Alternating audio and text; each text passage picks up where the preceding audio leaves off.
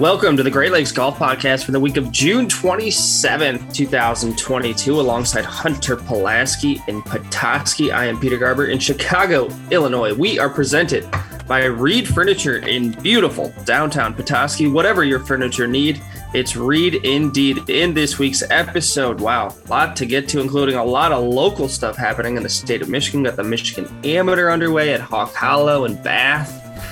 Got some Michigan players in final qualifying for the Open Championship, which is coming up in a couple weeks. We'll tell you who's playing well at final qualifying. The Michigan Women's Open is underway at nearby Crystal Mountain.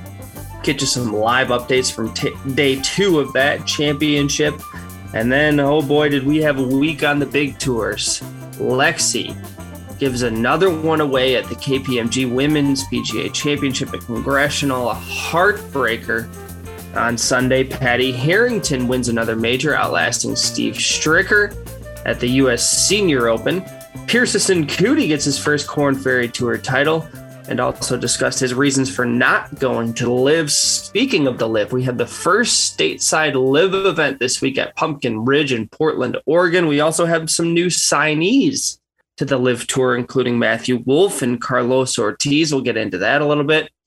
And of course, we got to spend some time on the John Deere Classic, one of my favorite events of the year. Been there a couple times, so I'm excited to talk about what some people will call a weak field this week, but some big opportunities for some of the emerging players on the PGA Tour this week. But first, the Travelers Championship delivered a heck of a week and a terrific Sunday as Xander Schauffele overcomes a late charge from Sahith Theegala to notch his first individual title in 3.5 years. Hunter, can you believe that? And 6th PGA Tour title in total. Your takeaways, Hunter, from the Travelers Championship in Cromwell, Connecticut over the weekend. I feel darn right awful for Sahith Theegala. I thought he was set up for success coming down the stretch. I thought he kind of had, we often talk about needing to like have those moments where you fail to learn how to succeed. Kind of thought that happened at Waste Management. Maybe not.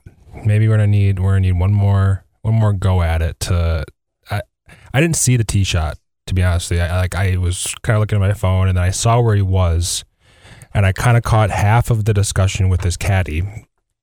But what did he hit off the tee? Because that seems like the root of the issue that he hit a driver off the tee. And there was that Faldo immediately was into him about hitting the driver. When has Faldo not been? I think maybe even before he hit it, but he swung really hard at a driver. He kind of swings, he has interesting action. So can you really tell when he's swinging hard? Because there's a lot of movement going on every time. But it looked like he gave it a little extra lash. It almost looked like he felt like he needed to make a birdie, was sort of the way that he was acting. And yeah, he just, he likes to hit a cut. And when you overswing, usually that cut starts a little farther left and goes a little straighter. And that's exactly what happened. So he ends up against the lip in the bunker. And I mean, I had a buddy who had a Theegala ticket who was on his way to the airport. So he's like, text me the play-by-play. So I'm like pretty in tune. I'm watching everything because I'm thinking I'm responsible for updating this guy who's like trying to cash this 70-1 or whatever. And it did look good. It did look good. It did look like he was going to make it. But I texted my buddy and I just said he has to hit out like kind of sideways now because he's right up against the lip and he doesn't have a shot. Then I had to text back moments later, wait a minute. He's actually thinking that he might get this ball up by the green. This could get bad. Hold on to your hat.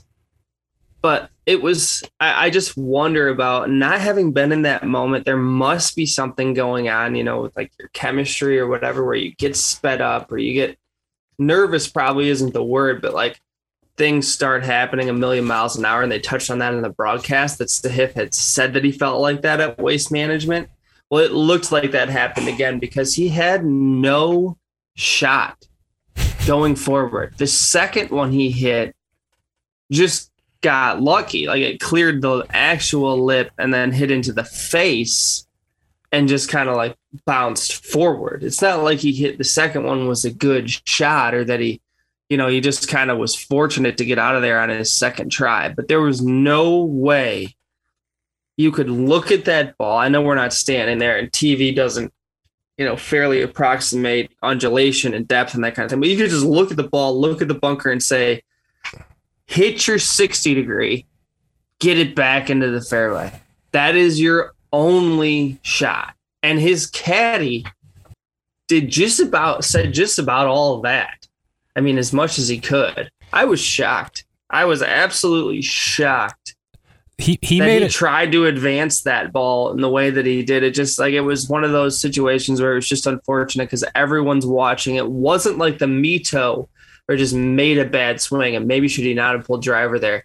That was a terrible decision on Sahith's part where his caddy, everybody else in his group, everyone watching TV knows he's about to make a swing that is going to end in tragedy. What's the old saying? It's like the first sign of pressure is poor decision making. And that was maybe didn't he made it sound like he scalded that. He scalded his second shot. Did I see that quote? He had to have been talking about that shot. He goes, not in a million years did I think I would scald that. So did he hit it poorly? Oh, he must have hit the first one. Yeah. I mean, I know the lip was steep, but if he had his highest lofted, he was 105 yards out, so that would be a full wedge probably. I mean, I don't think it was probably not the. I think he 105. I think it was 105 to the front. Okay. There was no way he could have hit that ball 105 yards. There's just no way. So do you think he was trying to just get to like 20 yards in front of the green? I think he was I think he was blacked out. I don't think he really knew what was going to happen. He just figured, well, I'm just going to swing hard, hit ball first. And then, if I get up by the green, awesome. Worst case, I probably get out anyway, and I'm just somewhere up there in the fairway. He didn't think about, well, if I mishit this, I'm dead. I'm right back where I am because the literal lip, like the part of the bunker that's dug out, you could see exposed, maybe 4 inches or so. And that's what he hit. He did not hit the grass. That ball never cleared the cutout of the bunker. No. On the first try. So I'm sure the contact wasn't good, but that just shows that he's, in a little bit of denial about what he had done. Cause you can't go that you don't try a miracle shot, have it fail and go, well, no, that was still a good idea. I just didn't hit it right. That just means you're in denial. That just means you're not willing to accept that your decision led to a poor result, that you were asking too much of yourself. And it was shocking because it all happened on that one hole. He was bogey free. Yeah. He was rolling, dude. He was fine. Still bogey free. He played 17 holes well enough to win it. Hit one bad drive. It's like, I hit a bad drive. You pitch out. You try to make a par. You might make a bogey. But that was wild, that decision. And then that's probably the story of the tournament. But the fact that Xander hasn't won in 3.5 years, that's when, has it really been that long? And 6 PGA Tour titles. It was a tough Sunday for the Cantlay is better than Xander crowd. Of what, team, of which I am the team. I was gonna say, so what do you have you ever seen a player of that caliber play a worse round on a Sunday? I mean, he chunked it. No. That was not a chunk. There was no grass behind that ball or in front of that ball. I watched that video so many times. What was that? I don't know. I have no idea, but there was no chunk. Like he did not hit behind the ball. That, or in front of the ball, rather. That did not happen. He just, I really don't know, because it wasn't a shank, because it didn't go right. I mean, it was a dead straight ball that just landed 75 yards short of where he wanted it to. And not even on a long shot. No, it was one of the weirdest things. But that was such bad golf from Patrick Cantlay after shooting 7 under on Saturday. He looked like a 10 handicap, a true 10. He did. Like I was watching some of those shots and I'm thinking, that's what I do. I played bad. He had 9 bogeys, a double bogey, 5 birdies, and just 3 pars in his final round. for somebody that went from solo second to like 13th or something crazy. Like imagine if you had a top 10 on Patrick Cantlay and you had to sit there and watch that on Sunday. Yeah, I feel like he's put with Xander, who they talk about is how, did you know that they're good friends? Him and Xander. So it turns, I thought that was kind of like the perfect storm. Whenever you play with your buddy, usually like I feel like you have some good vibes going.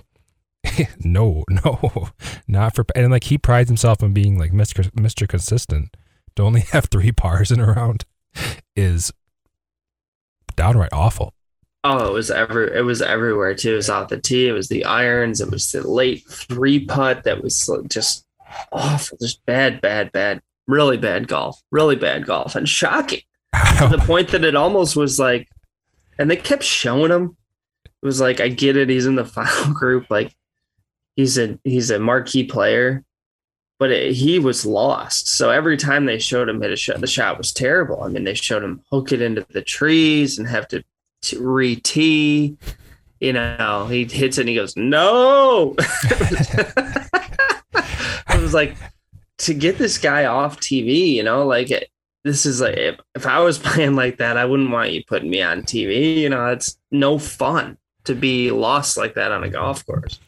A couple more takeaways. How about Michael Thorbjornsen from Stanford just completely just rampaging his way up the leaderboard on Sunday? That was incredible to watch. I wish, he made a couple bad swings, and he said after the round they weren't even like he didn't feel necessarily pressure. They were just poor swings. They happen. That par 5 he kind of shot the poodle a little bit on, but that was really fun to watch. 10-finger grip. You kidding me? Yeah, he probably wasn't gonna win anyway. So like, I don't, big deal. He still gets. He was 4th alone in the end. Mm-hmm. I think. Yep. Solo 4th. He still gets a top 5. He still gets the highest ever amateur finish at the Travelers Championship. Important distinctions. That I was like watching him swing, and I'm thinking that's what I need to be working on. Because that swing is so athletic and yet so upright. Mm-hmm. Like he's really on top of the ball, but he's standing really tall, which to me has always been kind of an oxymoron. But he really thumps it. And it's it very straight and very high without a lot of, without looking like he's having to make a lot of effort. Yeah, no, I was wildly impressed with. That swing looks like it can play. Oh, he'll be a lot of different courses, in a lot of different conditions over a long period of time. I would say it helps. He's probably like 6'4", 6'5", with arms down to his knees. Yeah. He does have he's kind of got like a. Reminds me of DJ in a way.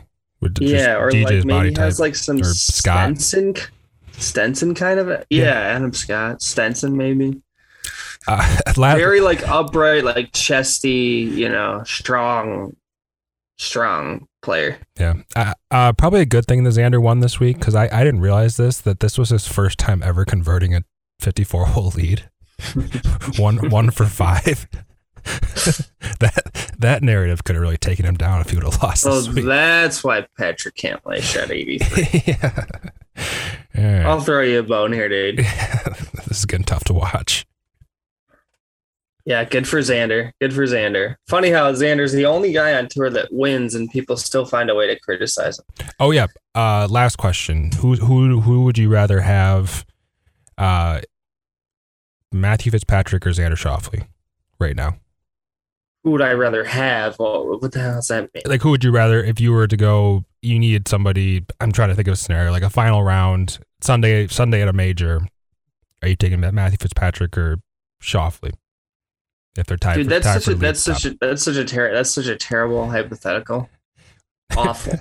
It's just, you don't know. Horrendous. Like, what's the golf course? What are the conditions? I think we've learned that Fitzpatrick can travel pretty much anywhere. Exactly, and Xander cannot. So, I would say that Xander's, the conditions surrounding Xander has a higher ceiling than Matthew Fitzpatrick. He's better on his best day. How many times does his best day show up? Matthew Fitzpatrick has a much higher floor. Yeah. I think Xander finds his floor too often. He's still a pretty accomplished PGA Tour player. I guess. Hopefully a player who's remaining on the LIV. If you listen to last week's episode, we were fearful of the fact that he may be going to LIV. Once we get to tomorrow, are we clear for the week on LIV? Are we already clear on I think LIV? we're already, Let's go to LIV. No, the field's set, I think. The field's set for this week. Mm-hmm. Okay.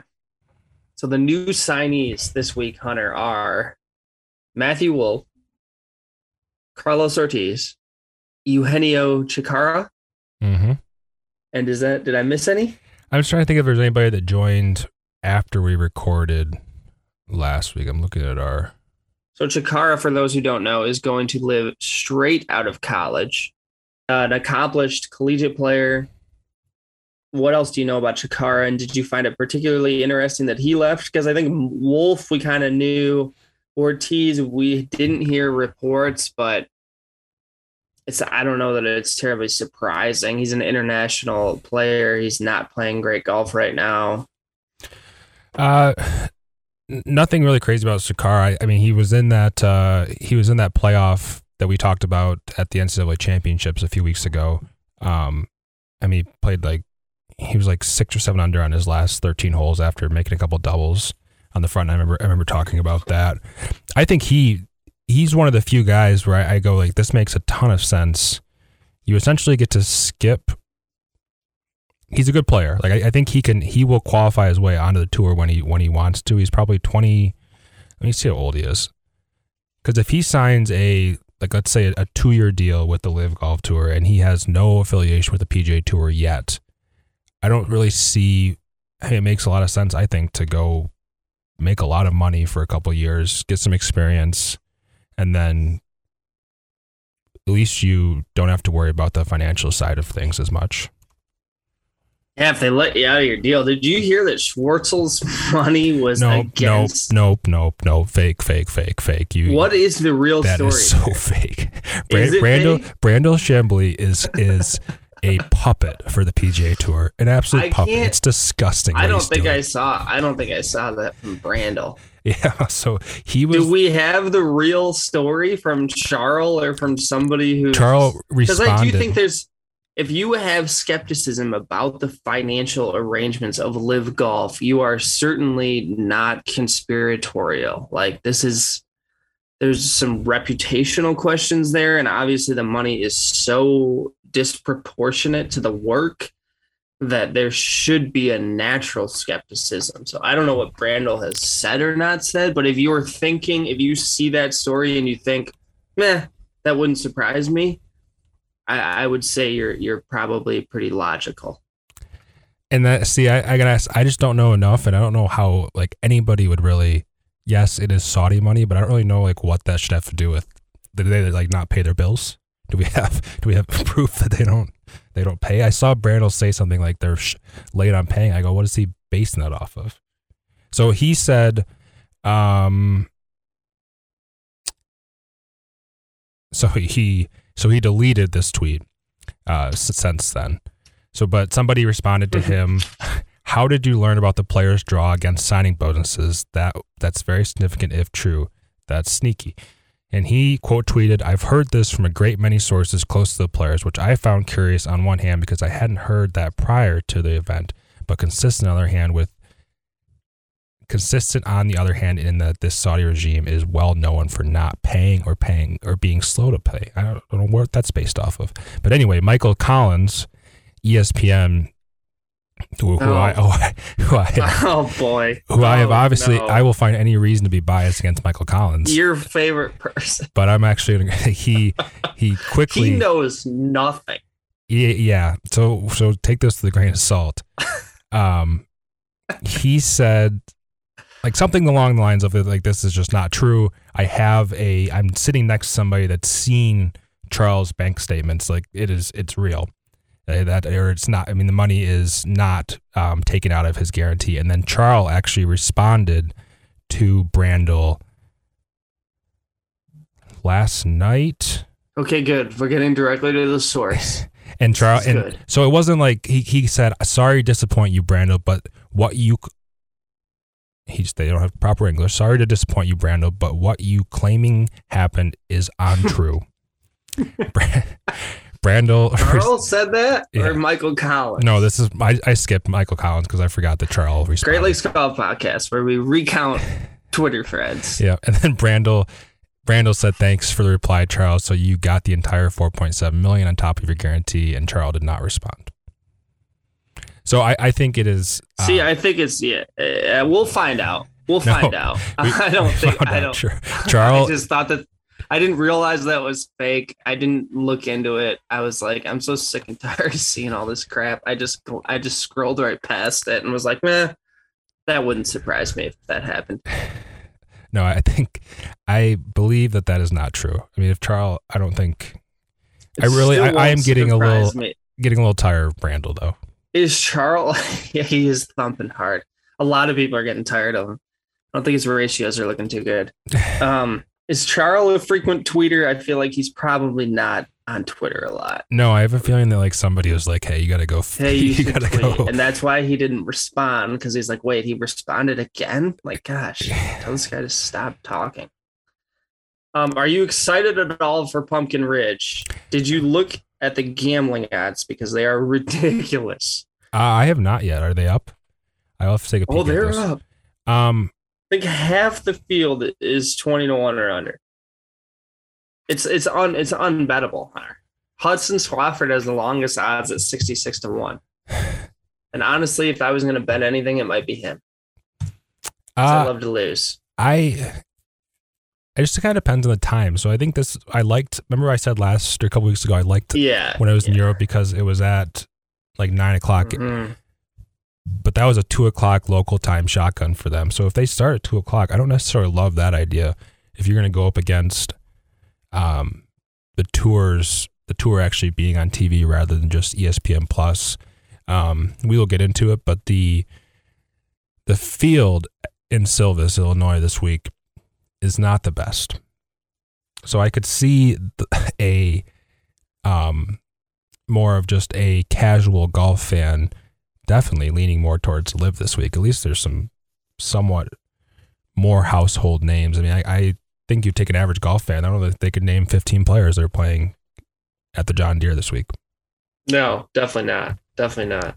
So it's and it's going to be, we keep in mind, this is the beginning now of a really difficult stretch. Travelers is our last, no offense to the Rocket Mortgage or the state of Michigan, but that event doesn't draw names from a field standpoint. I love the event. It's well attended. It does a lot for the community. Same with the John Deere, highest per capita, I think, fundraising of any of these events. So these events are important, but from a competitive standpoint, a difficult stretch for the tour here as we go John Deere, partners in the Scottish Open overseas, alternate field against the Open Championship, Barbasol, 3M, and then to Minneapolis and Detroit. That is the next 6 weeks on the PGA Tour. So incredible. This is going to be the test of, does LIV start to grow over this 6-week stretch because their main competitor is in the weakest portion of their schedule? And I think understandably, a week after the announcements from the PGA Tour about highlighting existing events and then trying to do more in the fall, people are curious as to why you would not do more right now in the middle of summer when you have weak events. I understand people have to go travel overseas to play in the Open Championship, but this is your soft spot on your schedule as much as the fall when people kind of take a break from golf. They watch football, for heaven's sakes. I think the LIV Tour almost kind of messed this up because the Portland event is the last event for the next month. So they could have taken more advantage of the dog days of summer of the PGA Tour, but their next event's not until the 29th to the 31st of July. And then they don't have an event the entire month of August. That's still probably as good as they could do, though, Hunter, because they can't play against the Scottish Open. They're not going to play a tournament against the Open Championship. Oh, I guess and they're probably not going to play one the week after that either. Maybe the week after, I guess that's an opportunity, but yeah, I guess you're right. I guess I was kind of thinking we had longer time. Existing events the same way the tour does, but it's really 3M Rocket Mortgage, and this week where you'd want to be on and get going up against these, or I guess two is it Barbasol that's the second of the two? It's Barracuda and Barbasol. I can't remember which comes first, but pretty crazy that this is like what the tour has come to, where there is the Open in July, but then there's really like nothing around it. Like this is where I feel like golf should be more like in full swing, where in reality it almost kind of feels like you got the Travelers, then you have a couple weeks off, and then you have the Open, then you have a couple weeks off, and then once again, no offense to the events that are playing, but what was that 3 years ago, 4 years ago that we switched the majors around? Are we longer than that now? No, I don't think it's longer than that. I couldn't say for sure, but so the PGA Championship would have happened like early September or late August, in August sometime. Is that what it used to be? August, yeah. Yeah. I just feel like we'd lose out on coming like, maybe it's just because we're from the Midwest and like this is our primetime golf season. That's what the playoffs are for. Yippee. Nice try. Yeah. Because those are kind of like going into football season. That's like, okay, yeah, but you don't have a late major, but you have the FedEx Cup playoffs, which nobody's ever cared about that. No, we really don't. And then they really went full goofball circus show when you have a score next to your name when you tee off, which just still cracks me up every time they do that gimmicky crap. And you see how money already started messing up golf. Then it can work both as a tool for improvement, but also it's when it's the guiding sort of, it can cause you to do some goofy things like create a golf playoff, which everybody sort of instinctively knows is that's not a thing unless it's called match play, not a 4-event series or whatever. But anyway, I digress. Final note on the Live Tour. I think that Takara is just going to dominate. Like he is the one player that is like still like very much developing into his. Like I think he's about to just win like $50 million in the next 2 years. Well, he could. He is a very good player, and He's not really playing against the steepest of competitions over there. Well, DJ should win a few of these too, right? I mean, is he really? Does he just not practice not anymore? He might not. No, would you if you were him? Why would you practice? I don't know. I also don't think that the Centurion Club that they played at the first time was a very good course for him at all. It seemed tight off the tee. It kind of had some it was like through the woods. He's been great on courses like that. Well, one of the straightest drivers on tour for like a decade. Well, that decade is come and gone. That's what I mean. All right. What do you want? Should we move on to Lexi? Yeah, let's talk about Lexi. Get this out of the way. What do we even say about Lexi at this point? If you missed the tournament over the weekend, she found herself with a 2-shot lead and just a few holes to go. 3 to be exact. And what happened from there is exactly what happened at the U.S. Open last year and what has happened several other times over the course of her career. Began with missing a 2-footer. She then made a nice putt for birdie on the next hole after hitting two terrific shots into the green there, which big surprise. Lexi's ball striking was pretty much phenomenal all the way through. And then it all came apart. She's greenside in 2 with the par 5. And that moment right there said, that was it right there, don't you think? Where you watched that and you knew we talked she about chipped it. It was a tight little shot. She had to go over a bunker into a front section of the green, but she just hit a Patrick Cantlay shot because of her nerve. She kind of dove at it and just kind of dipped, and she basically bladed it over the green. Goes on to make bogey when she's greenside in 2, and meanwhile, Sean is making birdies. That we talked about 10 handicaps. That chip shot was one of the just not shots you're supposed to see at major championship golf, especially in the final round, especially in the final group of a final round. She was already on her downswing before she even took the club back, I think. That was one of the quickest little jabs swings I've ever. I mean, it was not pretty. And I mean, I think you might be giving her a little too much credit. It was a tight shot, but it wasn't necessarily like she should get that ball within 10 feet, probably 8 out of 10 times. Yeah, she never should have made more than 5. No. Probably should have made 4. Yeah. But if you were advising her, because it's not just the putting.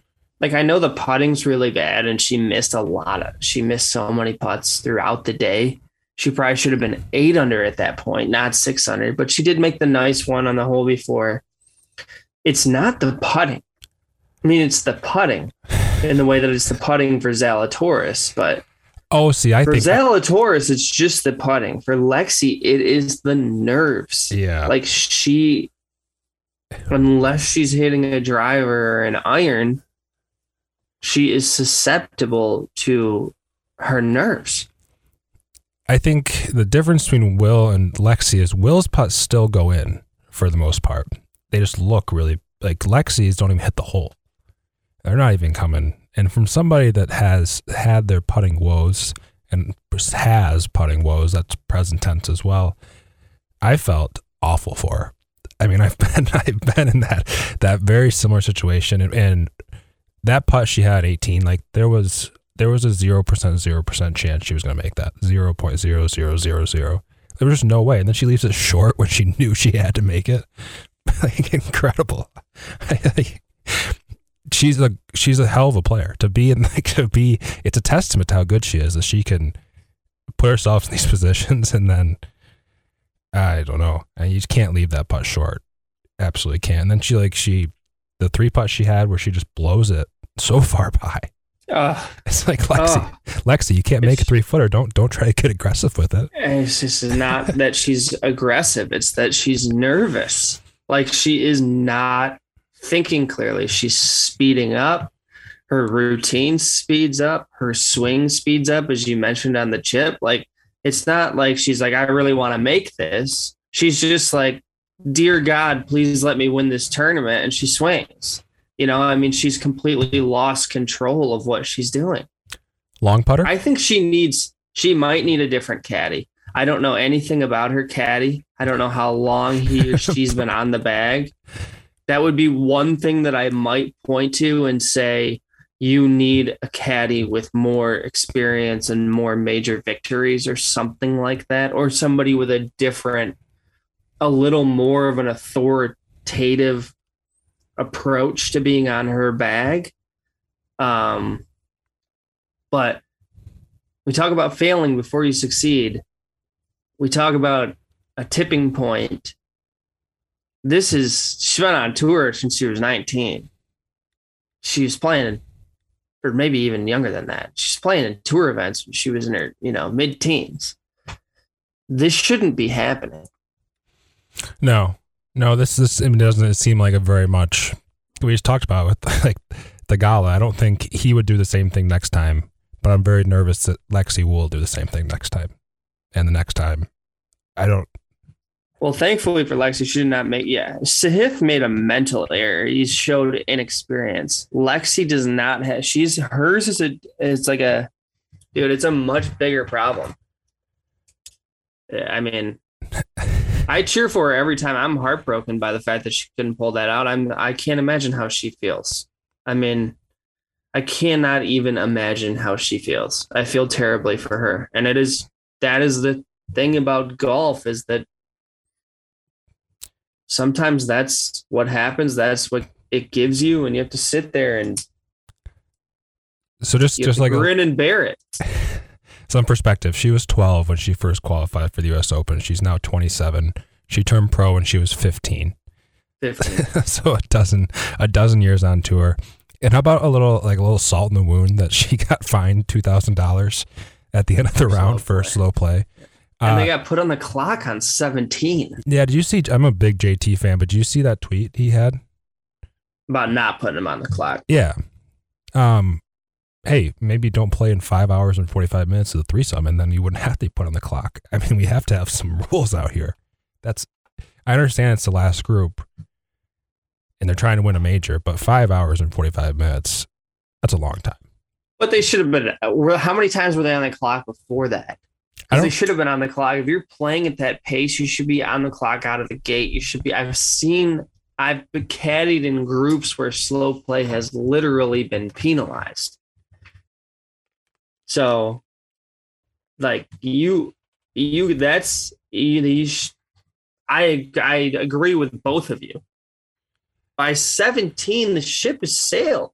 They're either being penalized or like you've taken 5.5 hours to get to the 17th tee. The damage is done. Yeah.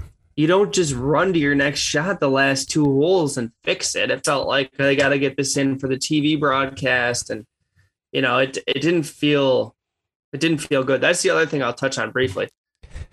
Get it on earlier. Damn. And then on Saturday, they literally cut away with 2 holes left so they could go to track and field.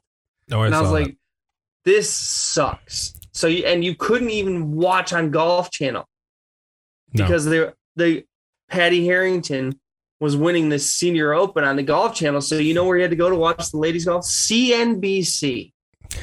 Okay, figure it out. That was a terrible look for the network. A terrible look for women's golf. Put the track and field as the beginning. But that can go on CNBC for the next 15 minutes. That could probably go on the network. It was terrible all the way through. It was like, oh, this is so embarrassing.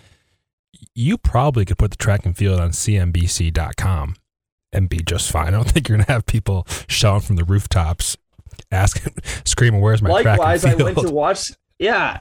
Likewise, I went to watch on Sunday. I turned on at noon. And a bunch of people swimming. How about on Sunday? They're on the back nine, and this isn't on yet. I don't even think.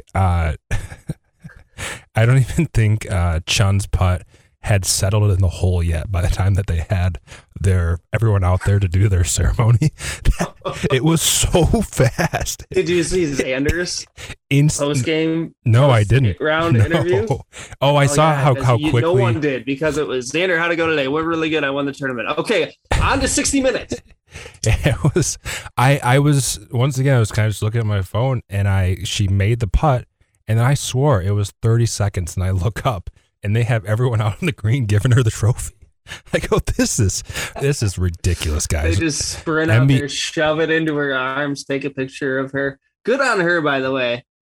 To maybe like it's almost, is it cruel? Is it poetic that Lexi ends up losing to that tournament to someone who you could argue is kind of followed a similar path? In terms of having early success, going through something of a drought or having difficulties, and then ultimately this redemption. What a way to win, to just build a huge lead, completely give it back, trail all day Sunday, and then just hit a couple really clutch shots and putts. I mean, she made everything, all those short putts that she needed to make on the back nine. And she was just like, kind of, that just shows you that major championship, make a par. Fitzpatrick just outlasted those other players, and she just outlasted Lexi by waiting for the other player to make the first mistake. I was kind of waiting for Justin Ray to tweet how long it's been since somebody shot 75 on the weekend and won the golf tournament. That was pretty impressive. Yeah. Well, not many people play Thursday, Friday to the point that you're up by 6 or whatever it was. Those leaderboards look funny when there's something about congressional and big leads. And good week for the PGA of America again. Yeah. The golf course looked amazing. Mm-hmm. It looked really good. Great venue, great condition, great setup. It was just good event. It was right there for Lexi. They just gave it to her and she couldn't take it. Oh, Close. all right. You want a lot happened on the professional ranks. Pierce Sincuti gets his first Corn Ferry Tour title while all this other crap is going on.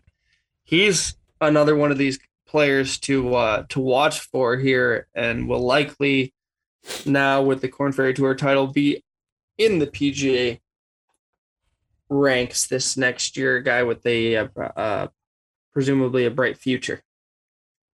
Very bright future. I mean, he absolutely died. He won by 5 shots at the Workin Maine Open. But just third tour start, I believe.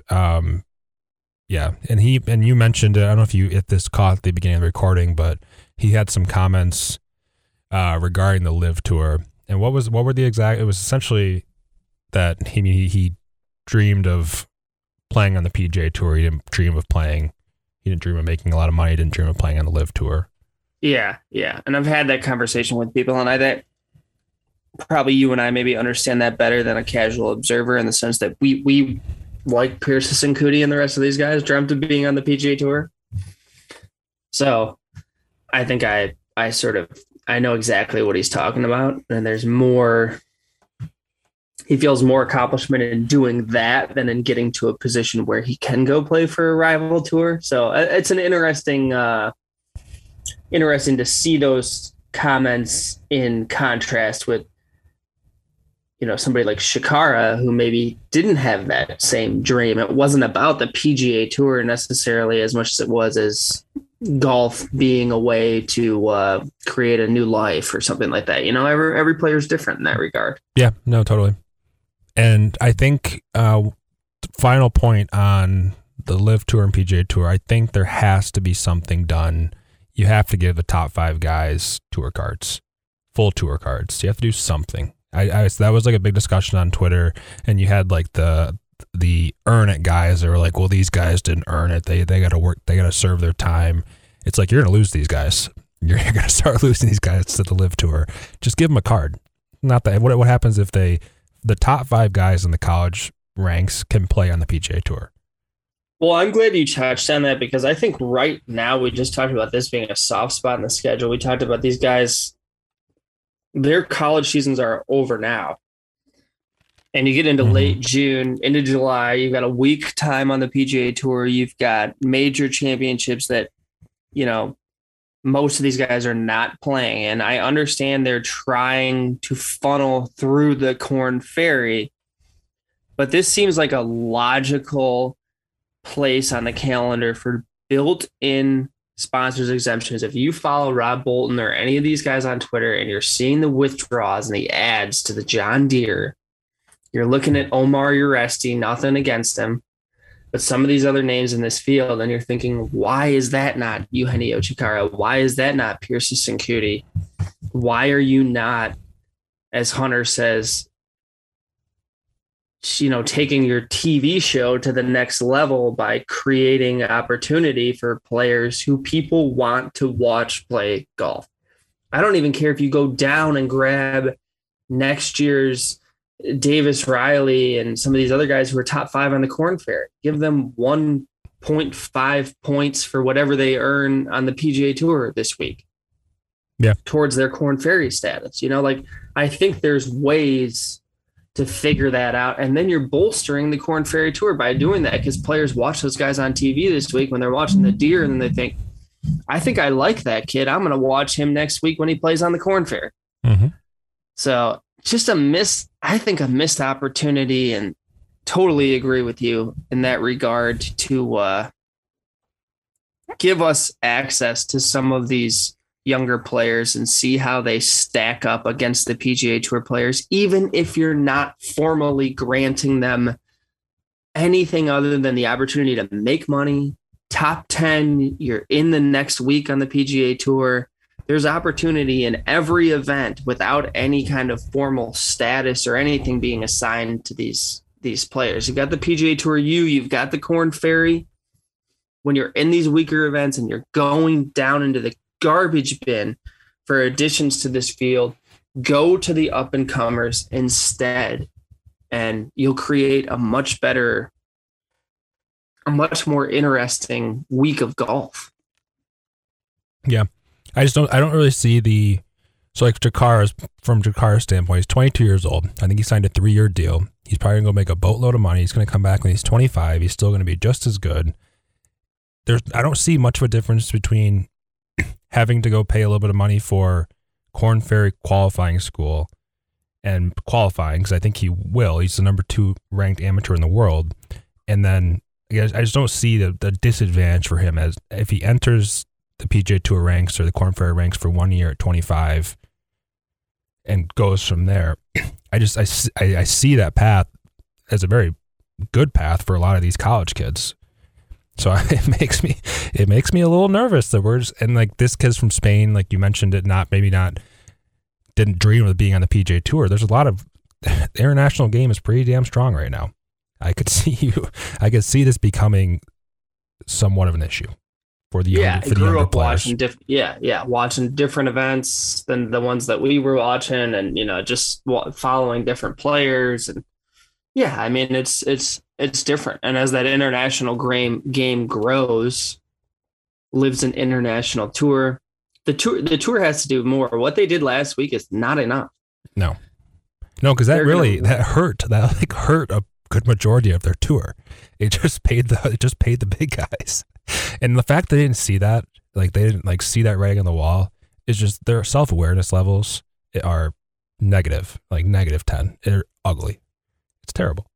Yeah, it's poor. It's poor. I'm really concerned about it, but I'm glad to have something of a week off from it, at least in the sense that I like Carlos Ortiz. I'm disappointed he wanted to go, but I could not care one iota less about losing Matthew Wolff from the PGA Tour. Save me a little bit of money along the way too. And I think the Chikara commitment, is for the reasons we point out, is a really interesting story and shows the vulnerability of the tour as much as any other individual commitment maybe so far, because I think in a certain way, DJ and Brooks and guys like that are maybe even a little more predictable.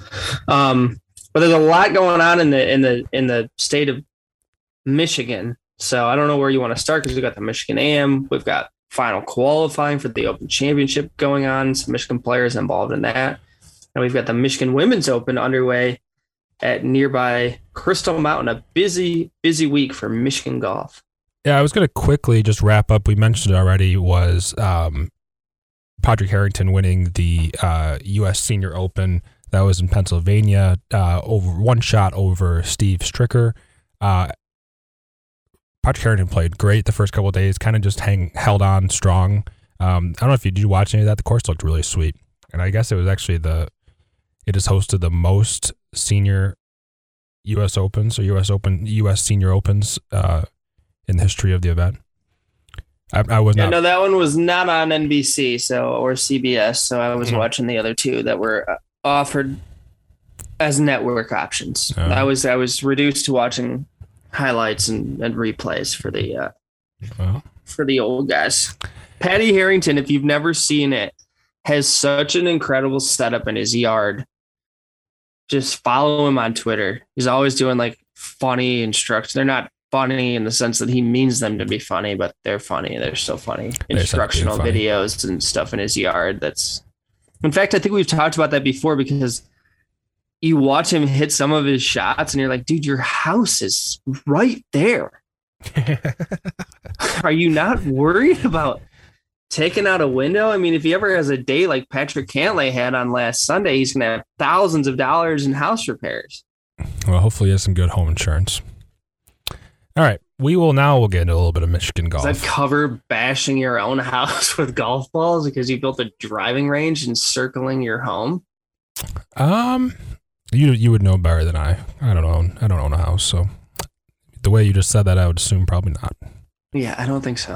All right, we will move on to a little bit of Michigan golf. So we had two guys that are in the final qualifying for the Open Championship. This is at the There are 4 locations.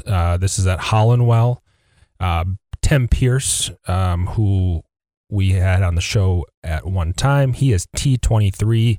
He shot a 75 in his first round, and I believe he is 1 over in his second round. The course is playing extremely hard. There's only 2 guys under par. The course rating is 76.4. Slope is 138. And how many guys get through? 4 guys get through. So 4 guys get through from each location. So really, in reality, Tim is only 4 shots out of qualifying at the moment. So let's put a little charge together. It's 36 holes total. Yeah, so he's played.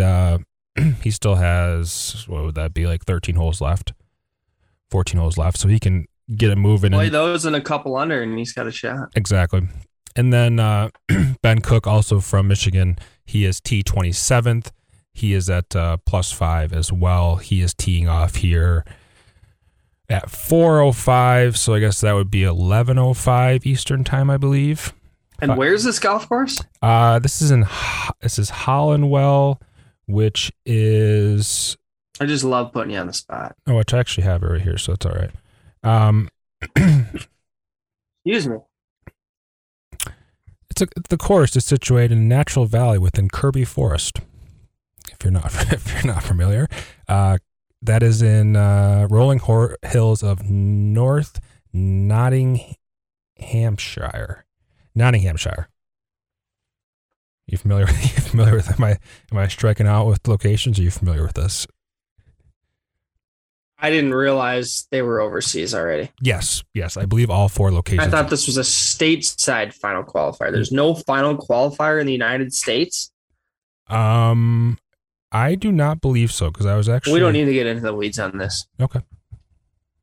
Well, how about those boys playing a little golf, having a little bangers and mash? Yes. So let's hope they. Let's get Tim back on, so he can tell us how his trip over the pond was. Yes, definitely. Moving on to the 111th Michigan Amateur. This is at Hawk Hollow Golf Course in Bath, Michigan. Bradley Smithson, the Michigan Open champion from a couple years ago, is currently leading at 6 under through round 1. If you guys remember, they played 2 rounds of stroke play, followed by 64 seed of match play. In second place is Charles DeLong. Third is Max Rispire. Nick Bailey in 4th. Bryce Wheeler also in 4th. Greg Davies also in 4th. A whole group in 4th. So nothing really much below even par gets you in the top 10. So the course is playing somewhat difficult here through the first round. On to. You ever made it to the match play in that one? No, I never even played it. I really don't play it. I've never played in like any amateur events. I think I tried to qualify. I remember it because it was my senior year of high school, and I played in an event at the Alpine. It was windy as I've ever played golf in. I shot like a 92, and then we had to drive straight from the Alpine. Like the team Suburban picked me up in the parking lot at the Alpine, and we drove down to regionals. And I don't think I played much better at regionals. Yeah. Alpine's a tough course in the wind. There's a lot of elevation changes there. I specifically remember hole number 11 had to have been playing like 230 yards. That par 3, the wind was just shooting straight up that valley. It was yeah. Well, you're playing golf on a ski hill. Yeah, so that's bound to happen. Maybe once Matt gets a little older, I'll put that back into the cards. All right, and then what's going on at the Michigan Women's Open? Yeah, so Michigan PGA Women's Open at Crystal Mountain, the Mountain Ridge Golf Course. Through one round, Sandra Angula Monaro from Mexico is currently leading at 5 under par. Amateur Olivia Stoll from Hazlitt is in second at 2 under par. Macy Hubbard from Parker, Colorado is in third, along with Jasmine Lee from Madison Heights, Michigan, also at -1. So this is a 3 rounds of stroke play to determine the champion. So we will give you a little check-in next week. Have you ever played the Mountain Ridge course? I'll tweet too. I'll tweet about it. Okay. I have not played there. Have you? I have. It's okay. Nice layout. It was resort course, so I think if it's more golf on a ski hill, I'm sure. Yes, very much so. I remember a hole that was, it was elevation change of 100 yards, right down the hill. No big deal. You need a good caddy out there. Exactly. All right. Shall we get into the John Deere Classic? Yes, I think so. I think that's all I have. Are you sure? Yes. You don't want to talk about the John Deere? The John Deere, between just the fact that there's nobody playing and then it's 4th of July weekend, might not be much John Deere on my television this weekend. Oh, well, you are going to be missing out on a beautiful TPC layout in Silvis, Illinois. Oh, you lucky dog. You're going to come up here up north. You're going to be able to watch it on Golf Channel, aren't you? Hot diggity dog. He's not. I am going to be living large. Wow. I imagine it looks like it's going to be about 80 degrees this weekend, and everyone's going to be wanting to go outside, do something outside, and Peter's just going to be sitting in front of his television on 4th of July weekend watching Adam Schenk try to win in Silvis, Illinois. It's going to be a showdown between Schenk and Hardy for the TPC John Deere this year. Now, always is an interesting event. I think most people associate John Deere. If you're in the Midwest, you kind of like this because the golf course kind of looks like something you might. It is a pretty golf course. Very, very pretty. You might play as it kind of has that Parkland resort kind of feel to it. Really nice piece of property, rolling hills, some water hazards kind of mixed in and out. It's a good course. You can be advantaged by having a good drive, being a good driver, but there's a lot of forced layups too, and it really comes down to irons and putting here. I think most people associate the John Deere with either Jordan Spieth or Steve Stricker or Zach Johnson. All three of those players have had a ton of success on this golf course and have liked this event enough to come back and play it many years in a row, which is not something you see from a lot of tour players. Really what you see here in this field is a lot of the young guys,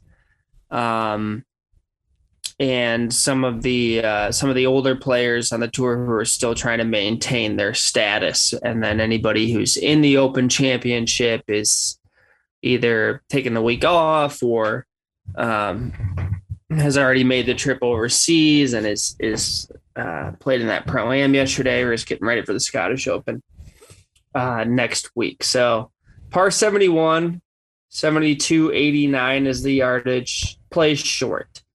Par fives are reachable. There's a reachable par 4. I believe it's number 14 on the back. Good little hole down the hill. So, and then some forced layups into some wedges and some short irons. So not really a long iron test. Kind of like I said, irons and putting. We will get close to minus 20 or at least the high teens this week in terms of a winning score. You will need to make a lot of birdies. Never really see a ton of wind here. It is on the shores of, I think it's the Rock River, I want to say, but you don't really see the river very often. You may remember this, Hunter, when ZJ was putting for a birdie on 16 green, which is when you really do see the river. It's a short little par 3. It's just like a little wedge shot, and it falls off down into the river on the left side of the green. He was lined up for like a 20-footer, and it was on the television broadcast. He was a contention, as it seems he always is when he plays this event. And a boat horn went off. Do you remember this? I don't know. And he literally he got scared, he jumped and came out of his stance and kind of had I think some people remember that about the John Deere. It was a kind of a funny moment. I think he actually went on to win that. He didn't putt. It wasn't in the middle of his putt before he putted it. He was getting ready to putt his butt, and then I think they were almost, I don't know if it was coincidental or what, but it was almost right in his backswing. He didn't hit. He just kind of he panicked. He looked around, what happened, kind of jumped a little bit. It was similar to the film about the same height as the Phil Mickelson jump when he made the winning putt at Augusta, which has since been turned into his logo or whatever. How far is this away from you? It's about 4 hours straight west. So it's in the western Quad Cities, western side of Illinois, near Iowa. Beautiful ag country. A lot of nice, rich, beautiful soil out there. I will say that's one thing. I know it's just like it seems kind of cliche because it's the John Deere Classic, but the grass seems extra green. It does. Extra green in Silvis. It does. So why do you like this event? But like you'll like any other shootout event, you'll be yapping up a storm saying how it's not very good. Really? Is that what you think? I don't care. I think really you pick and choose which tournaments you don't like. It's very. I'm trying to figure out what the baseline is for you not liking a golf tournament. I like every tournament. Nah. I just think sometimes they screw them up. And I don't like every course. There's nothing really special about this golf course necessarily, but I like these events. I like that it's in the Midwest. Mm-hmm. I've been there a couple times. It's a really fun event to attend. It's just good people. It's just Midwestern people. It's, a kind of a, one of these events on the tour that some people might say is kind of like an underdog event. So, I like to root for the little guy, and they do a lot for the community. And I don't care so much about the event in itself. I just like the opportunity for these younger players to break through. And I like the stories that you get when you're, when it's one of these quote unquote weaker events. I mean, this field is literally headlined by Webb Simpson. He was 70-1 to win the Travelers last week. So it's just a different equation in terms of what you're watching for. Yeah, that is a pretty incredible top of the board we have here this week. I mean, do you want to go? Should we go to that? That tells the story as much as anything. I think pretty much any style of golf can win here. You have to get hot with the putter because you have to make a lot of birdies. I think you can certainly be helped by par 5 scoring. 10 is really scoreable. 17 is really scoreable. 14 is a drivable par 4. You don't even necessarily need a driver if you're super long. You can chase it up onto the green with like a 3-wood off the tee there. So, but there's this golf course will give you birdies if you're accurate. You can play it however you want. If you're hitting it close and making putts, you'll be making plenty of birdies. So on the odds side, it's been an interesting week because there's been multiple withdrawals, as we mentioned earlier, which moved the odds. There's guys that opened at huge, at like much larger numbers than they are sitting at right now because they've been bet down. There's been a lot of variation between books. So I'll give you a look here at the updated DraftKings odds presently. They are a hoot. Let me tell you. Adam Hadwin. It's 10-1. You heard that right. Who? Webb Simpson. Adam Hadwin. Wow. Webb Simpson, 12-1. Christian Bezuidenhout, 20-1. Charles Howell, 22-1. Denny McCarthy, who we bet at 65-1 last week, missed a cut, 22-1. Yeah. Don't see myself betting Denny at 22. Maverick McNeely, 25. Sahith opened at 40. If you got the 40 good on you, he's down to 25.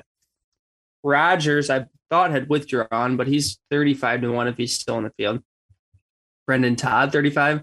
Nick Hardy, down to 35-1 from where he opened at 45. If you got the 45 like I did, I said last week he was going to win the John Deere. I think he might get beat by Adam Schenk, but I'm not coming off of it yet. Even though his irons haven't been great, I like Hardy's chances here. It's got a lot of momentum and should have good vibes. being in his home state, I also think this is a good course for him. It's not dissimilar from the Glen Club, which he played well at the Corn Ferry Tour just a few weeks ago. Jason Day, 35-1. Scott Stallings, Adam Long, also 35-1. Lucas Glover, defending champ, 40-1. Cam Davis, probably your first sign of sniff of value there at 45-1, along with John Hunt, Nick Taylor. JT Poston opened at 75-1, some higher. He is down to 45-1. I'm in at 65. I don't know if I'd get in on it at 45. Shez, 45-1. There's my guy, Adam Schenk. He's been bet down to 50-1. Amazingly, I got him at 70. And then let's stop at Cameron Champ at 55, because I also bet him at 65-1, which I thought was definitely value for a guy who played really well here through 3 rounds last year and is willing to come back. And usually, if you're going to get on to Cam Champ, it's going to be because he's in a weaker field, which is these events that he seems to play his best in. Certainly one of the more talented players in the field this week. Any guys standing out to you, Hunter, in that beautiful little list of 55-1 and under players I just gave you for the John Deere Classic? I'm not sure Adam Hadwin is 10-1 in his club championship at his home course, let alone at a PGA Tour event. Yeah, I mean, he wins, come on. If he wins as a 10-1 favorite, that's an all-timer. That is an all-timer. My money will not be back in that. It is pretty funny to look at. You can almost say that Webb Simpson's a value at 12-1 if you're really feeling crazy, but that definition of crazy. I think it turns out for Denny McCarthy to make a lot of birdies, he has to hit the green. So I'm also probably not going to bet Denny this week. I'm trying to figure out Denny's game still, because he can putt with the best of them, but if he's not on the green in enough shots or in few enough shots to have looks at birdies, then if all these putts are for par at a course that is going to require 20 under, I don't necessarily love.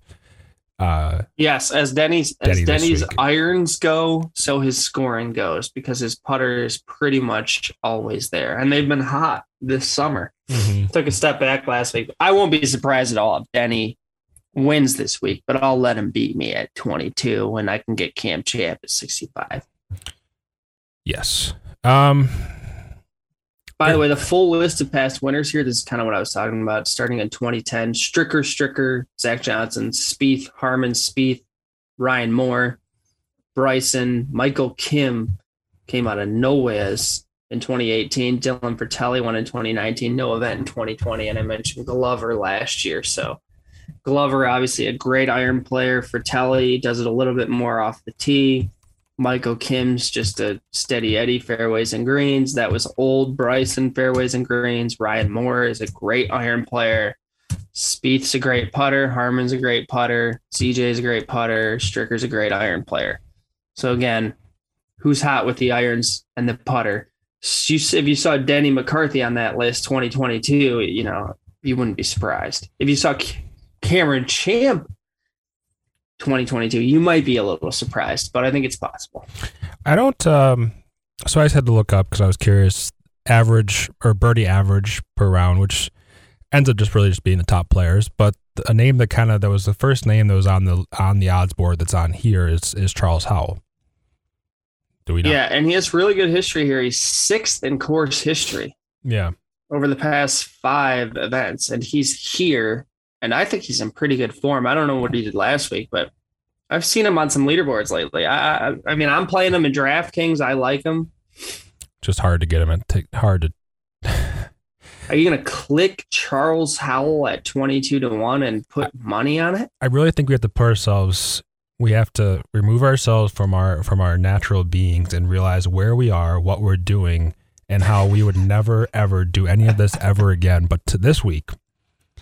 Like in what world would you ever bet Charles Howell 25-1? That's what I'm not sure what you said he was, but that's what I'm seeing right now. In what world? That's why I like my card. I thought your card only had 2 guys on it. No, I just got more than that. I think your exact words were, I'm all in on those 2 guys, but I'm hedging with some others. oh, Isn't that what it means to be all in? we're pushing all the chips in on Hardy and one other guy. Okay, I'm in on Hardy. Some reserve chips in your pocket you brought out. Hardy, I think, is the first one at 45. I'm in on Champ, 65. I'm in on Schenk, 70. I'm in on Poston, 70. Oh, and I bet Ryan Brem 400 to 1 because I could see him popping here. So that's a little FOMO hometowner one, but I'll give you a name. Yeah, no. So that's really 4 or 5. But yeah, I mean, mostly Shank. Mostly, I really like Shank and Hardy. The Hardy number was tough to swallow, but the Shank value, Shank for those. I bet him like I bet Bo Hostler, so I have a sickness. But he has reached 16 under in each of his previous 2 attempts here, which was good enough for 6th and 4th. Last year, he got to 16 under and then didn't play well on Sunday. Similar to what Champ did. It's kind of like a Burns arc at Valspar, if you will. So, I could see Shank, if he's a couple strokes better, he's either in second or he's in a playoff or, he's right there. So obviously there's something about this golf course that clicks for Adam Schenk for him to get to 16 under 2 years in a row. 70 to 1 is clear value in that regard. And then Hardy's just carrying the form. And I think is one of those guys that like if you're betting Sahith, which I would have at 40 if I had seen it. It would make sense to have Hardy on a card like that because they're, probably pretty similar players and that they do it with the driver and the short game. And they're in really positive form right now, trending towards their first victory. All right. I'm going to give you a name that I will be clicking on this week. I just thought of him. Chris Gotterup from the Oklahoma graduate that just won pretty sure he just won the Hogan Award. Top college player. He just had a great finish. He was playing really well at the Open, the U.S. Open. And we always talk about like the desire to win. He's plus 163 at top 30. That's like free money. He's plus 125 at top 40. He's 80 to 1 to win. I really like him. And he hits the ball a mile and it's very straight. Very straight and very long.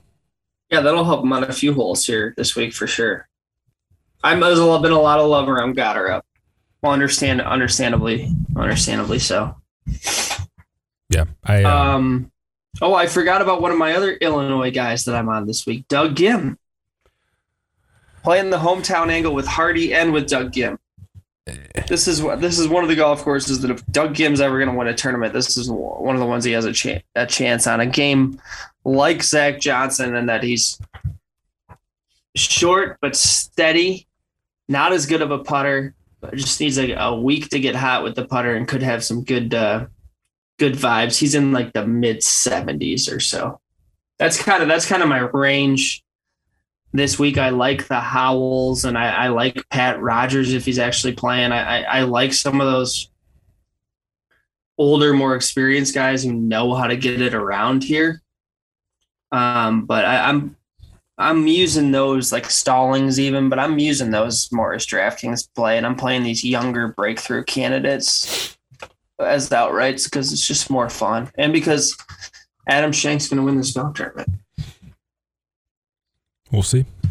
You heard it here, folks. And if he doesn't win, then you got 6 other guys lined up, ready to take. Exactly right. Take the crown. They're all going to finish 1 through 7 or whatever. Strokes gained, irons and putting last 12 rounds. Just literally irons and putting. This could look like the leaderboard. It's Lee Hodges, who I love for top 20s. Poston, Bez, Todd, Homeless Hubbard. It's good, really good DraftKings play this week, I think. Theegala, Wes Bryant, another good DraftKings play. Simpson. Austin Cook. You got your app open. What's Austin Cook to top 20 this week? Got to be like 8-1. And then Stallings is 10th on this list. If Stallings wasn't 35-1, I'd get in on him too, because he's been making crazy amount of birdies, but I think he's a good DraftKings play also. Austin Cook. Keep scrolling, baby. Plus 335 to top 40. That's top 30, actually. That's not good enough. No, that's not. For Austin Cook, my goodness. He's plus 200 to top 40. This is not a regular tour event, folks. Some other names that I think might be interesting this week. Hank Lebioda, Adam Long. I think it's kind of interesting. Probably good DraftKings play. Pat Kazire plays pretty well here. I don't know how he's so wild off the tee, but I guess he just lays up off the tee here. A couple other guys that might be good for finishing position or DraftKings.